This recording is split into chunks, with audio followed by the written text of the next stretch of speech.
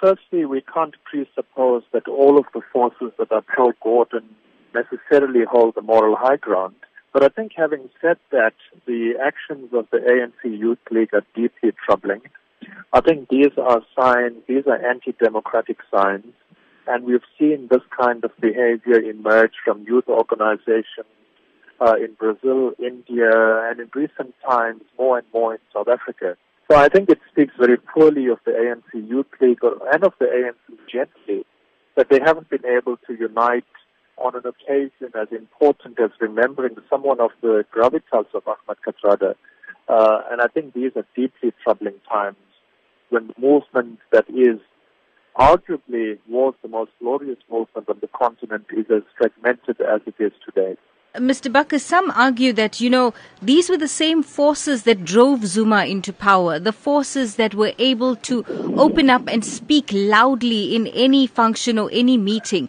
Do you think that this is the appropriate time to bring out these forces once again? Well, I would say it comes as no surprise. I mean, this kind of political thuggery we've seen, like you rightly pointed out, in the past.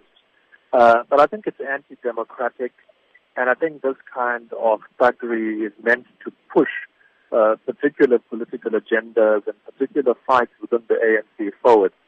And I think it speaks very poorly of the kind of history and open debate and transparency and really robust debate that the ANC comes from for over 100 years.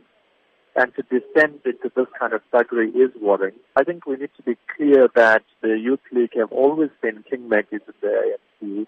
They've always been engaged in robust debate from the time of Mandela in the 40s, who added a really revolutionary vigor to the ANC and the ANC Youth League at that point. But I think it was done in a far more disciplined and in a far more kind of controlled way.